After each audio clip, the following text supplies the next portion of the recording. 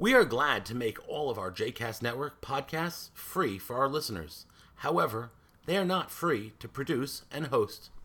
Please consider making a donation to JCast Network to help support our work by visiting jcastnetwork.org/donate. Thanks for your support. You are listening to The Stender with Rabbi Michael Knopf, a JCast Network podcast. For more information about Rabbi Knopf, please visit mikeknopf.com.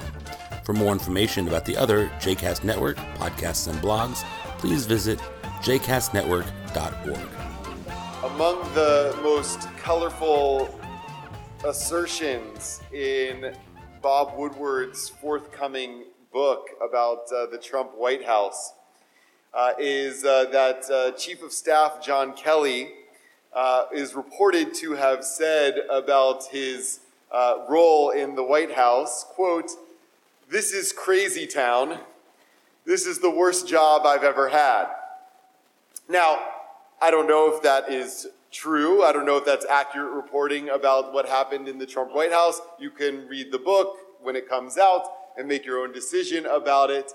But that phrase stuck with me over the course of this past week or so since pieces of the book have been coming out. That quote, "This is crazy town," because I think whatever our political persuasion, we might feel on some level like that is the world in which we live these days.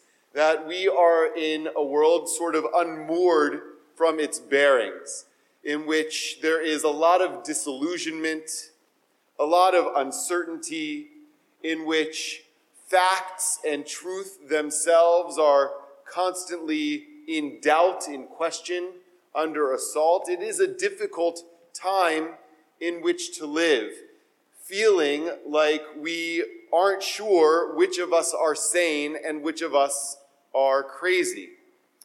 It reminds me of a story that was told by Rabbi Nachman of Bratslav that was retold by my in-laws, Rabbi Neil and Carol Rose, in the following way. Once the king said to his beloved vizier, "Since I am a stargazer, I see that all the produce which grows this year will cause madness in anyone who eats of it. What advice do you have?" The vizier replied that enough food should be set aside so that the two of them would not have to eat of that produce. But the king answered, "If we alone from among the whole world are not mad, and everyone else is, we are the ones who will be considered madmen. We too must eat of that produce. But let us place signs on our foreheads, so that we shall at least know that we are mad. If I look at your forehead, or you look at mine, we shall see the signs and know that we are madmen." My in-laws say about that story, Rabbi Nachman does not offer a clear and unambiguous interpretation of our tale. And for this, we are most thankful. Rather, what he does is send out a geschrei, a cry.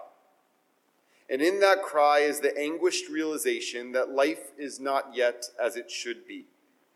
That much of what we consider normal or routine is actually madness.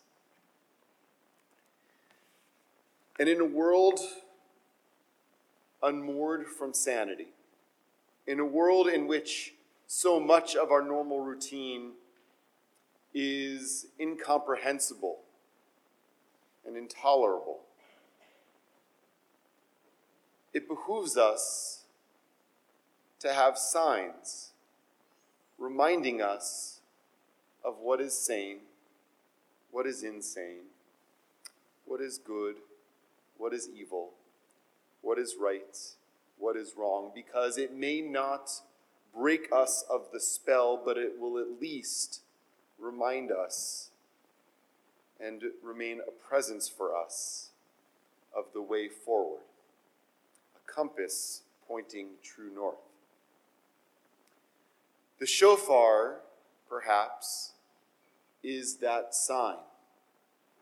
that can cut through the clamor and the noise, the disillusionment of a world gone mad, and say to us, in the words of Maimonides, "Awake, O you sleepers, awake from your sleep. You slumberers, awake from your slumber."